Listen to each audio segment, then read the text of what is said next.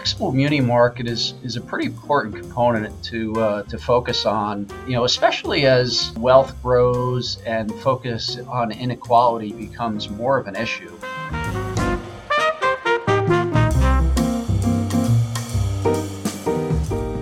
Well, welcome back to the Public Money Pod, a production of the Center for Municipal Finance at the University of Chicago's Harris School of Public Policy. And of course, we are proudly sponsored by the Government Finance Officers Association, Build America Mutual, MuniPro, and Odyssey Advisors. I'm Justin Marlowe, and I'm joined, as always, by my intrepid co-host and disciplinarian of felines, poultry enthusiast, Liz Farmer. Liz, welcome back. Thanks, Justin. I have an update on the cat, actually. It was something we discovered recently about her, confirming our suspicions that she is smarter than our dog. Sorry, Quinn. But yeah, we discovered she likes to play fetch. And she'll actually go chase the toy, put it in, just like a dog, bring it back and drop it and look at you. And we were like, wow, this is really cool. So now we finally have an animal that plays fetch. Yeah, it's way more interactive than most cats, that's for sure. Very exciting. Very exciting. Terrific. Well, we are today talking about some trends in the municipal bond market, which is, of course, a running topic on this podcast, in part because we both know a lot about it and I think it's a really important part of state and local public finance, but also because there's been some really interesting recent trends as of late that we want to highlight, having to do with kind of the intersection of two themes. One is the ongoing shift in who buys municipal bonds, and the second is the technological innovation and the role of technological innovation in the municipal bond market and some of the interesting challenges and opportunities that's creating, especially for issuers. And we're very lucky to have, to help us unpack some of these trends, James Pruskowski from 16 Rock Asset Management, to tell us about his view from inside the market, from the buy side of the market, and what that means for the way states and localities, school districts, everyone else who borrows money ought to think about issuing bonds. So, Liz, when we get into this, these kinds of questions about the internal workings of the municipal bond market, it's always helpful to remind everyone of how this works, right? If I'm a state or a local government, I go out and I issue bonds for the purpose of building roads, building a new school building, repairing sewers, whatever it is. I sell these bonds. I basically take out a loan. And then somebody has to be on the other end of that transaction, right? We have to have a buyer, somebody willing to lend money to a government. And that becomes the core of what we would call the municipal bond market. It's about a $4 trillion market these days. And of that $4 trillion, depending on which numbers you look at, about 2/3 of that $4 trillion is really individuals at the end of the day. It's mom and pop investors who are saving for retirement, saving for college, whatever it might be. They have a desire to have tax-exempt, reliable, steady income flowing into their personal coffers. And between the what we call the household side of the market, that is individuals going out and buying bonds through their broker or their financial advisor, and then also the sort of what we might call the institutional side of the retail market, that is mutual funds, exchange-traded funds, other investment products that are packaged by professionals but still ultimately purchased by individuals. They account for about 2/3 of that market. One of the really interesting trends that we've seen as of late is that the way by which individuals access these bonds has shifted a bit. And we're going to hear a lot more from James Pruskowski about an important innovation called separately managed accounts, or SMAs, which is a way for individual investors to kind of have their cake and eat it too. They can have all the benefits of working through a large institutional advisory type of operation, but they also get to kind of customize and go out and buy what they want rather than having to buy the product that's offered up to them by a Fidelity or a Vanguard or a very large institutional investor. This really gets at the question of, what is it that investors are looking for when they go out and they buy municipal bonds? Certainly the old standby is they're looking for tax-exempt income. If I buy these bonds, I don't pay particularly federal income taxes on the interest that I earned. And in many states, I don't pay state. And in many cities, I don't even pay local income taxes. New York City bonds famously have been triple tax-free, as they say, for a long time. If you buy them, you don't pay city, state, or federal income taxes on them. So tax-exempt income is an important part of it for sure. But then beyond that, there's a whole set of questions about what is it that investors respond to. And I think one of the things we find in the muni space is that investors respond to all kinds of interesting information, some of it more predictable, some of it less predictable. You've been in this space a long time. You've written a lot of stories over the years about what it is that investors are watching for and what they're responding to. You zoom out a little bit and look back on the totality of that experience. What are your thoughts on that question? Yeah, I think ever since the Great Recession and the near collapse of the bond insurance industry, that there has certainly been a trend towards municipalities, particularly the bigger ones that have the staff to have like an investor relations department or arm, but municipalities really forming more direct relationships with investors, particularly the bigger ones, and that goes for individual investors too. I remember it was like in the early to mid 2010, sorry, that the state of Massachusetts launched a website and did like a direct to, retail bond sale, opening it up to Massachusetts residents first, and then the general audience, sort of like a Taylor Swift concert. But I don't know if it would be more expensive, actually. I don't know how much a Taylor Swift ticket costs. A muni market version of a Taylor Swift concert would be way more fun. That's for sure. Yeah, I had to get the Taylor Swift reference back in there again. But and that was, I remember, like a really cool, new, innovative thing. But that it certainly was the start of many other types of things like that, where municipalities are really wanting to kind of bypass the credit agencies. There was no bond insurance at that time really to wrap themselves around with. So it was about messaging to those people and institutions, but really people who are directly buying those bonds. And I think that is something that municipalities have gotten better and better at. And also I think to investors' credit, they have become more directly interested too in terms of the fiscal health of cities and governments and the bonds that they buy in general. Bond insurance has come back, but it's different now than it was before, and it's not what it was before. To me, seems like something that was, and people literally call it a cloak over the bonds, right? So it's the wrapping around it. You don't see what's underneath, and bond insurance is different from that now. It's something that either the issuer will seek itself before going out to a sale, and investors are certainly coming to it after a bond sale. I know that a number of investors in early to mid 2020, when there was a lot of craziness in all the markets, but in the municipal market too, more investors went towards bond insurance too, just as just in case. So I think all of that just speaks to larger education of investors in municipal bonds, and certainly in the direct relationship between investors and municipalities. Agreed. Yeah, the financial economist term for that trend, to make it sound fancier than it is to quote commoditize the market. Right, that was the argument, was that insurance really commoditized the market. But you're absolutely correct. I mean, to commoditize means to take something and make it like everything else. And we didn't necessarily make muni credit similar. What we did was we put this additional layer of information on top that investors really responded to. And as you said, today the challenge really is telling a story about what lies beneath, and some jurisdictions are doing that really, really well. And as we hear from James Pruskowski and other market experts, it's really, really important to get that word out, because investors now are responding to that information in lots of ways, and they have the tools to be able to access that information for a lot of different kinds of issuers at once. So it's sort of a brave new world that way if you are borrowing money in the muni market and need to tell a story that investors are going to respond to.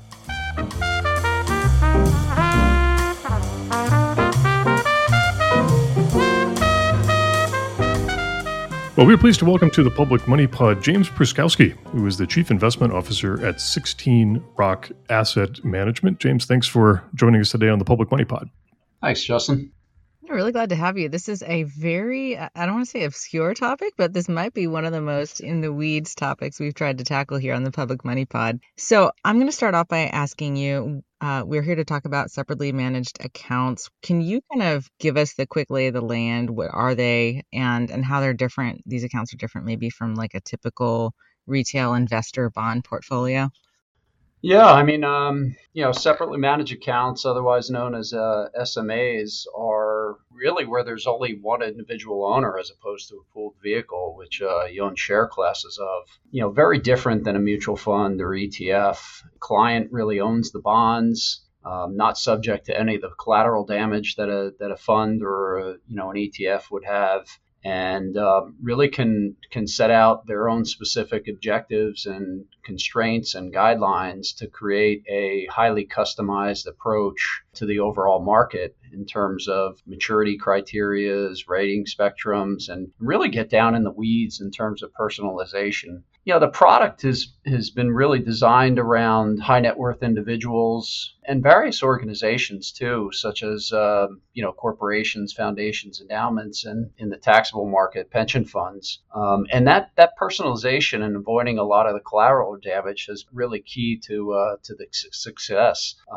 These individuals have lifestyles, they have passive income needs, they have performance objectives, they own real estate in different places and don't want to double down on risk. Corporations, for example, have a lot of liabilities, and how do you asset and liability manage for a better outcome? And it's doing it in a way that's very client centric in terms of approach.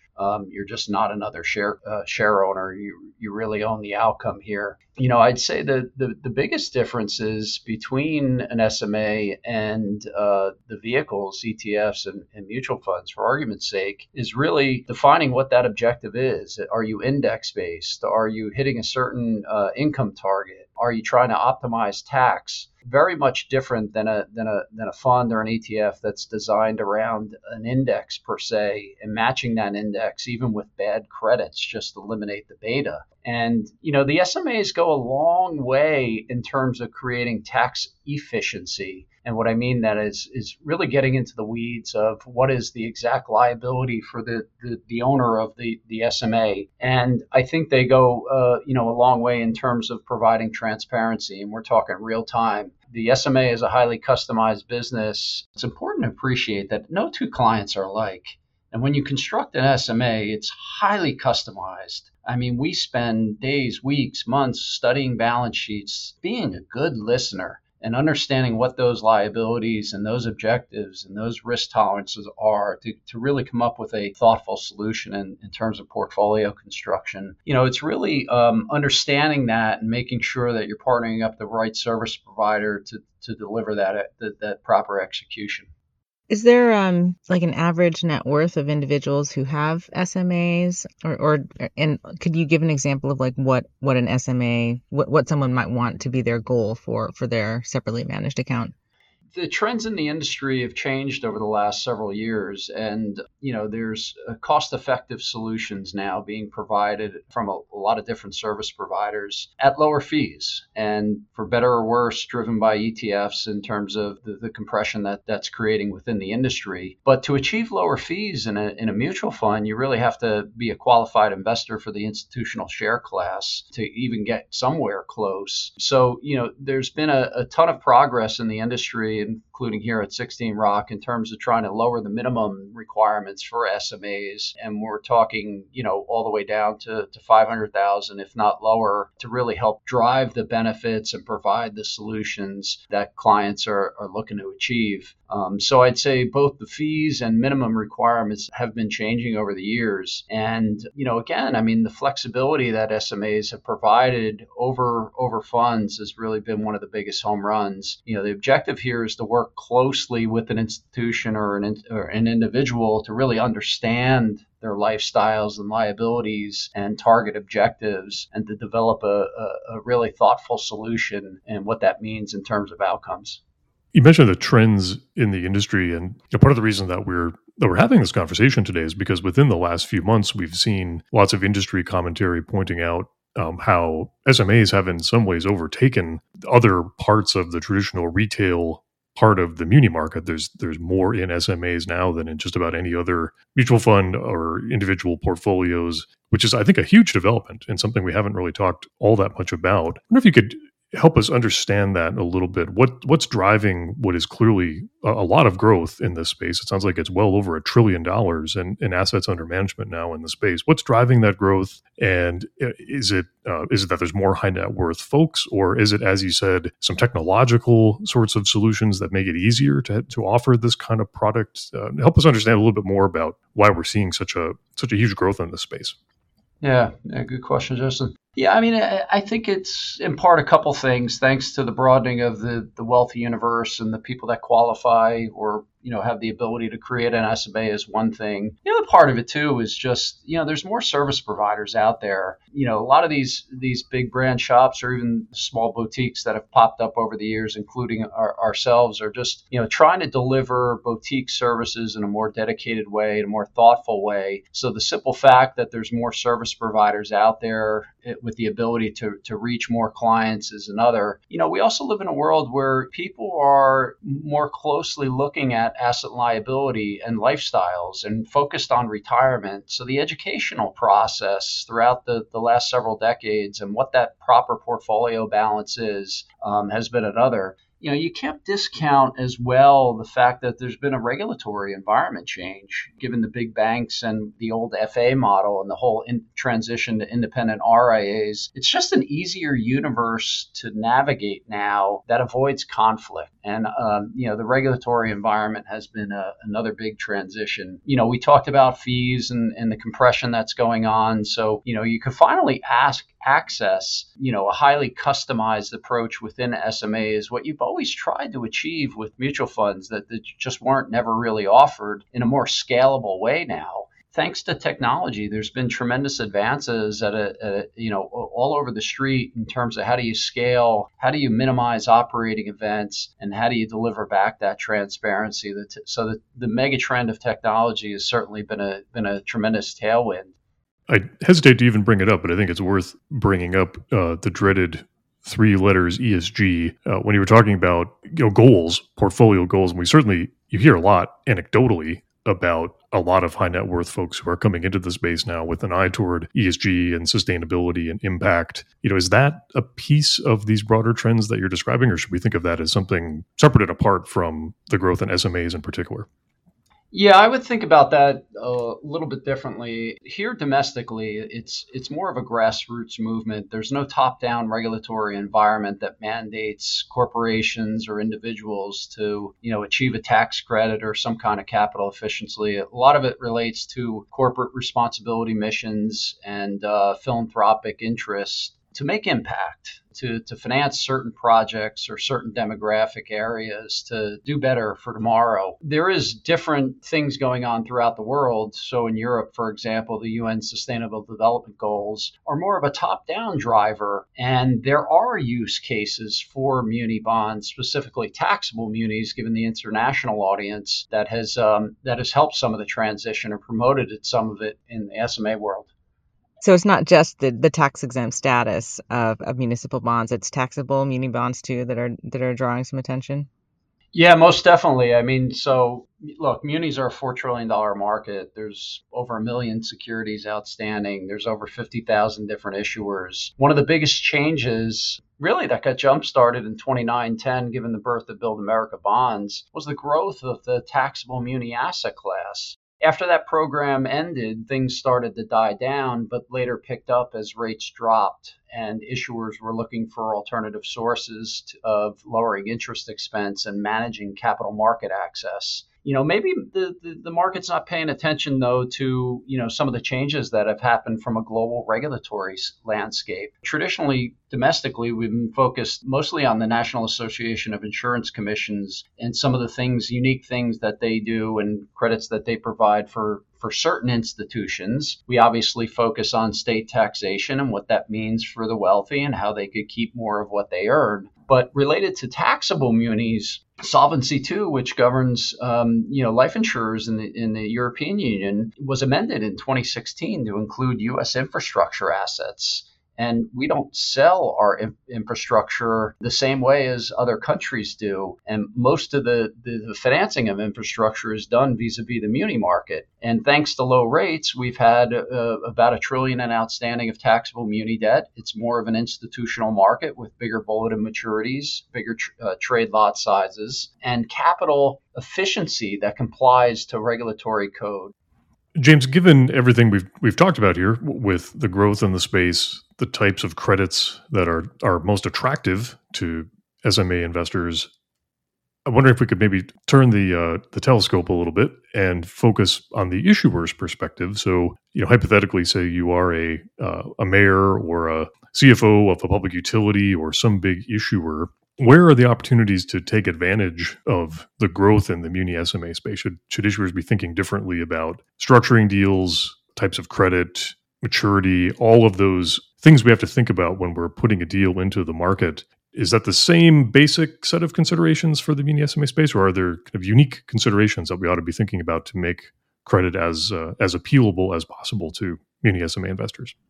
The importance of a retail order period can't be underestimated. It's really the domestic buyer that pays tax. That's the dominant investor for issuers, obviously. I think it's advertising what the benefits of that retail order period are, and more importantly, documenting to make sure you're getting the type of investors that you're really targeting and having a pretty sound process around that. I think issuers can do more in terms of, on the advertising front, just raising awareness besides the local project or entity that we're financing. What is the demographic area? The U.S. is a beautiful place, and to some of its parts, all 50 states and many localities and all the infrastructure that we provide, the revenue generated to support a lot of these infrastructure projects are obviously a function of their demographic area and who's using the services. And are you an agricultural rich state? Are you a state that's, abiding to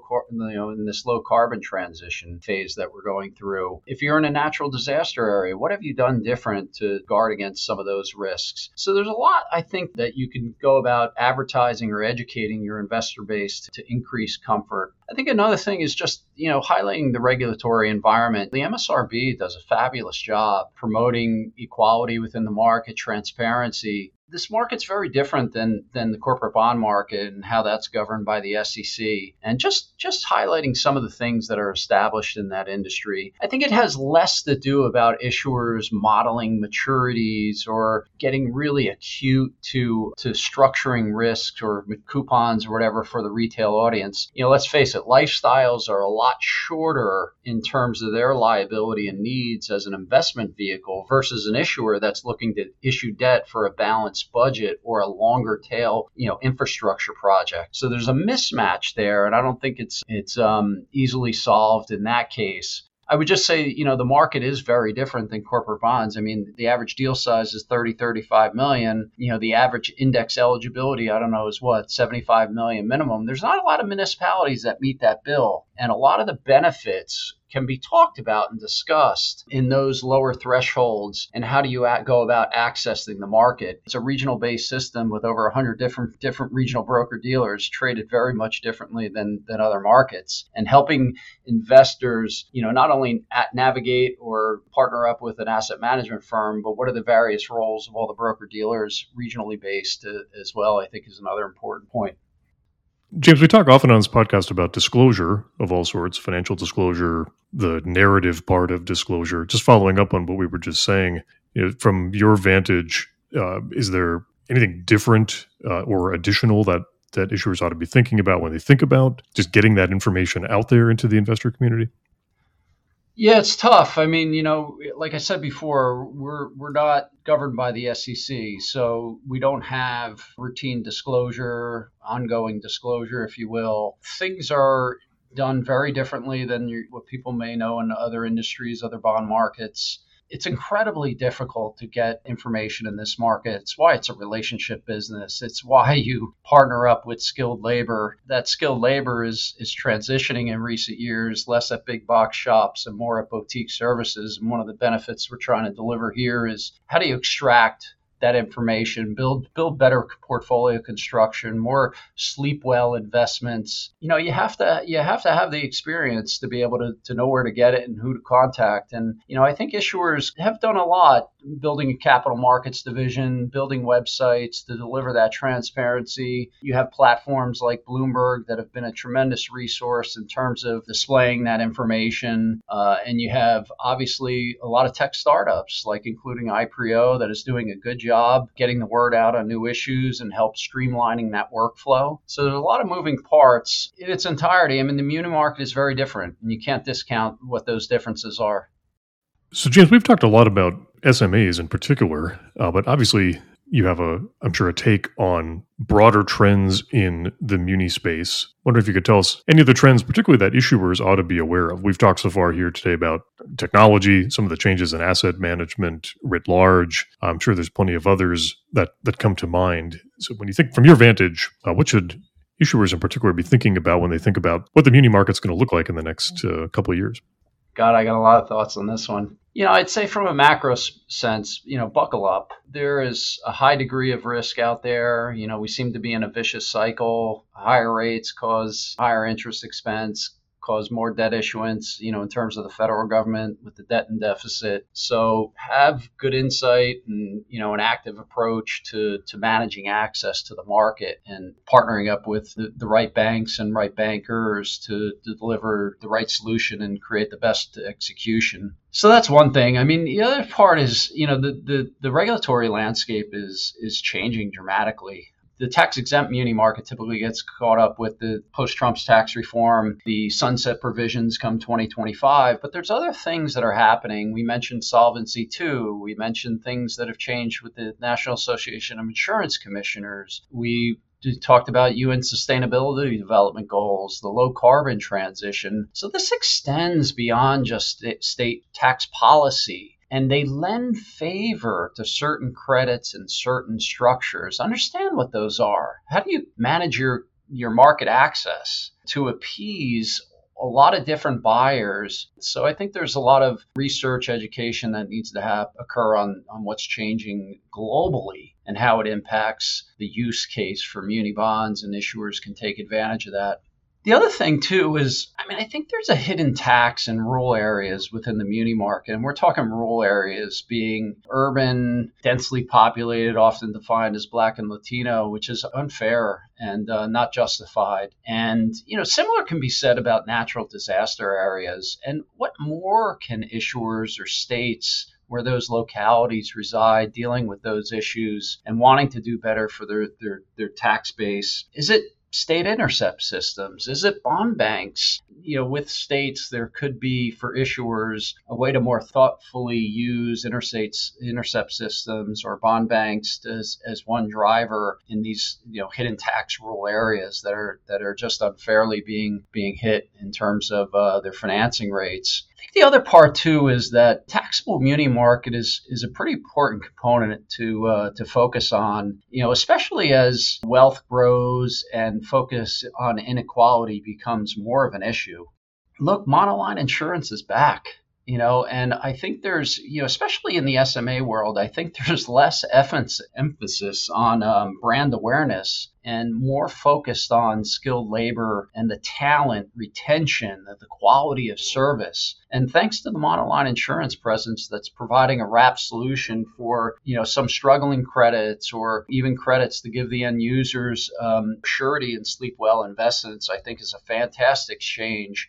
We lived through a lot of years where both issuers and investors were shunning the monolines, and we strongly encourage the use of Assured and Build America Mutual, some fantastic companies. Probably the last two things on my mind are just, there's an increasing number of providers, a bigger pool of private capital that's out there. If the market's too onerous in terms of its financing expense, there's a lot of pent-up demand for U.S. infrastructure assets in the private markets. So think differently about your approach and engage possibly a different audience if you're a riskier creditor or subject to more competition that may not get favorable treatment at your bank or your typical approach. Probably the last thing is, growing in focus with debt and deficit is just what's your ability to actually collect tax? And what are you doing about all the loopholes, or can you do anything, and how are you addressing it? So closing the tax gap and the proactive approach to unpaid bills, besides all the transparency and disclosure that we talked about, I think is another thing on my mind. Very interesting. I would just to briefly go back to the point about monoline insurers, I would remind our audience that we're proudly sponsored by Build America Mutual. I did not know that. Unsolicited plug. Unsolicited, exactly. Lined up just right for us. James, you left BlackRock, which is one of the most important asset managers in the world, to join 16 Rock, which is smaller, relatively new. Other than the word rock, which you seem to like in the title of a firm, what motivated that move? And as a muni specialist, what are there distinct advantages to working at a smaller shop versus a large one?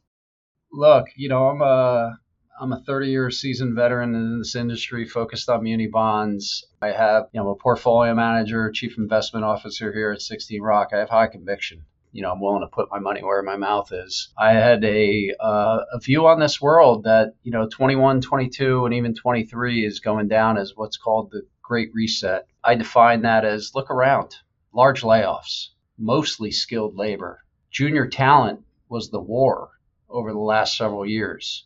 You've had consolidation of business units. You have technology gutting the middle to streamline processes.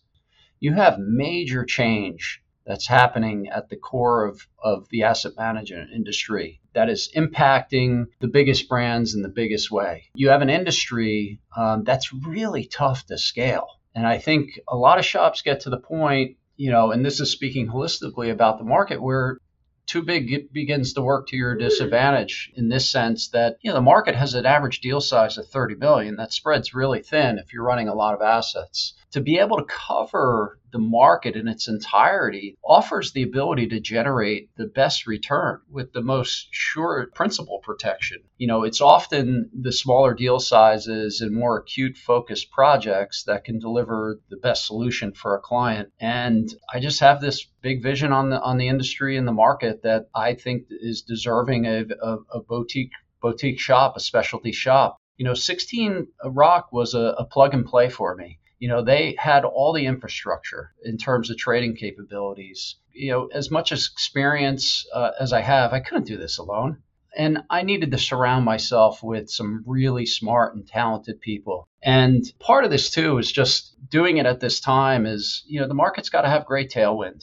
I mean, you have to have some forces behind your back. A little bit of luck comes into play. So the fact that rates are, call it 300 basis points higher off the lows, maybe there's imminent risk of a recession or maybe there's not, but there's tremendous tailwind that's not only within the industry, but at your back in terms of fixed income, especially muni bonds, that has certainly helped drive some of the decisions. Well, thank you so much, James Pruskowski, Chief Investment Officer for 16 Rock Asset Management. We really appreciate you giving us some time today here at the Public Money Pod. Justin, Liz, thank you so much. Great talking to you.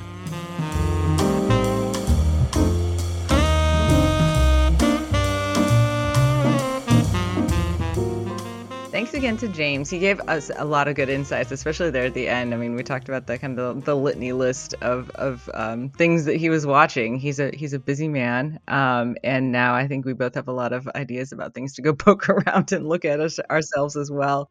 This week's story for Rip from the Headlines is from Bloomberg. It's by Shruti Singh, and it's about Chicago's recent bond sale. This is plural. It's titled "Chicago Luring Bond Buyers on Improved Ratings, Market Tone." Here's the gist of it. So Chicago institutions, between the city, between the Board of Ed, and the still to be sold Park District bonds, between those three, they're borrowing more than $1 billion this week. And it says that the sale is helped by Wall Street's improved outlook on the city and and that sale is also a bright spot in what has been a bleak year for the municipal market. So just real quick, the city sold $513 million in refunding bonds for the airport for Midway. This week is the sale of Chicago Board of Ed's $600 million in debt. Interestingly, it says the school bonds will be one of the few large high-yield deals from an issuer with an improving outlook. The third one is the Chicago Park District. Interestingly, they haven't sold yet. They're planning a just under $200 million debt sale. They planned it earlier this month, but then the deal is now day-to-day because of the volatile market. So what has happened, as I'm sure you know, Justin, and some of our listeners know, is that Chicago has gotten upgraded twice by Fitch Ratings in the last year or so, most recently just this past week to BBB+, and other ratings agencies as well. So Chicago is out of junk status officially. Moody's upgraded it as well. So its credit outlook clearly is improving. There's also the fact that it's been a really rough year in the municipal bond market. It's made issuers rather gun shy. The article notes that the Fed Reserve's rate hike cycle that began in March of last year has depressed bond returns, and including a 2% loss for munis so far in 2023. Regarding the bond sale, Chicago's CFO Jill Jaworski said that they were pleased with the efforts of the Midway sale, and that it was well managed in what she called a challenging interest rate environment. So all in all, the city received 67 orders, from 67 investors, generated almost $17 million in savings from the sale. That's kind of the lay of the land here for Chicago. Justin, what do you make of this in light of some of the conversation we had with James about investors and how they look at muni bonds? Yeah, I'm glad we have a chance to talk about it. And number one, it's a chance to give a shout out to Shruti Singh, who does really great work at Bloomberg covering Chicago and also the national municipal bond market. So nice to have a chance to talk about one of her pieces. We track a lot of these things here at the center, and it's worth mentioning a couple data points. If you're familiar at all with what we call our CMF Muni Index, we go out and we track investor sentiment toward a bunch of cities, counties, school districts, and it gives you an idea of essentially the interest rates that cities, counties, and school districts are borrowing at today relative to past trends. As you had mentioned, Liz, that index tells us that it's been a rough year for the market. As of the 20th of October, the index is down about 11% year over year. So that, in other words, on average, we're seeing interest rates that are about 11% higher. That's not 100. That's not 11% as in 1,100 basis points, but it's just 11% higher yields than they were last year, and prices are down 11% over this time last year. And that was on top of a really bad year in the year preceding this year. So that we've been in just this sort of constant headwinds in the market over the last 2 years or so. When you look at that index, what's really interesting, we go and we look at 35 large cities. If you had to guess right now, you would probably not guess that the number one city in that index is Chicago. Chicago's actually borrowing at yields that are slightly below when the same rates basically at the start of COVID. Just about every other large city we track is borrowing at yields that are higher than pre-COVID. And again, a lot of that is due to the fact that the market has been really, really struggling as of late. Chicago, both the city and then the school district also is at the top. Interestingly enough, the bottom city at the moment is San Francisco, which is borrowing at considerably higher interest rates than it was pre-COVID. It goes back to some degree to the point that we were making earlier about investor perceptions. There's sort of nothing but bad news coming out of San Francisco right now, and yet it's still a AAA rated credit.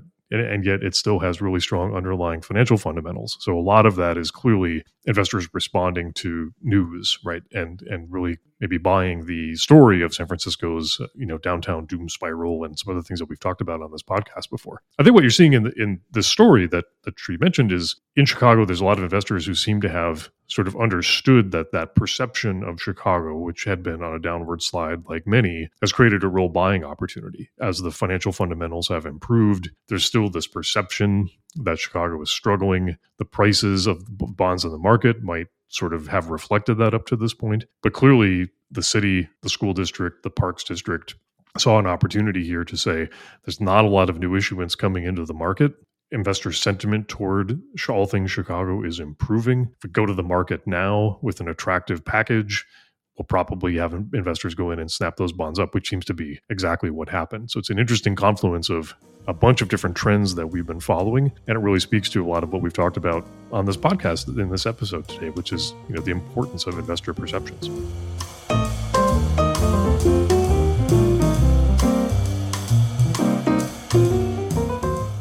Thanks again to our Season 2 sponsors, Build America Mutual, MuniPro, Odyssey Advisors, and the Government Finance Officers Association. The Public Money Pod is a production of the Center for Municipal Finance at the University of Chicago's Harris School of Public Policy, where we are proudly produced by Hannah Bernick. You can learn more about the center and its work at munifinance.uchicago.edu. That's munifinance.uchicago.edu. You can learn more about Liz Farmer's work at her Substack Long Story Short. That's Long Story Short. Thanks again for listening. We'll catch you next time on the Public Money Pod.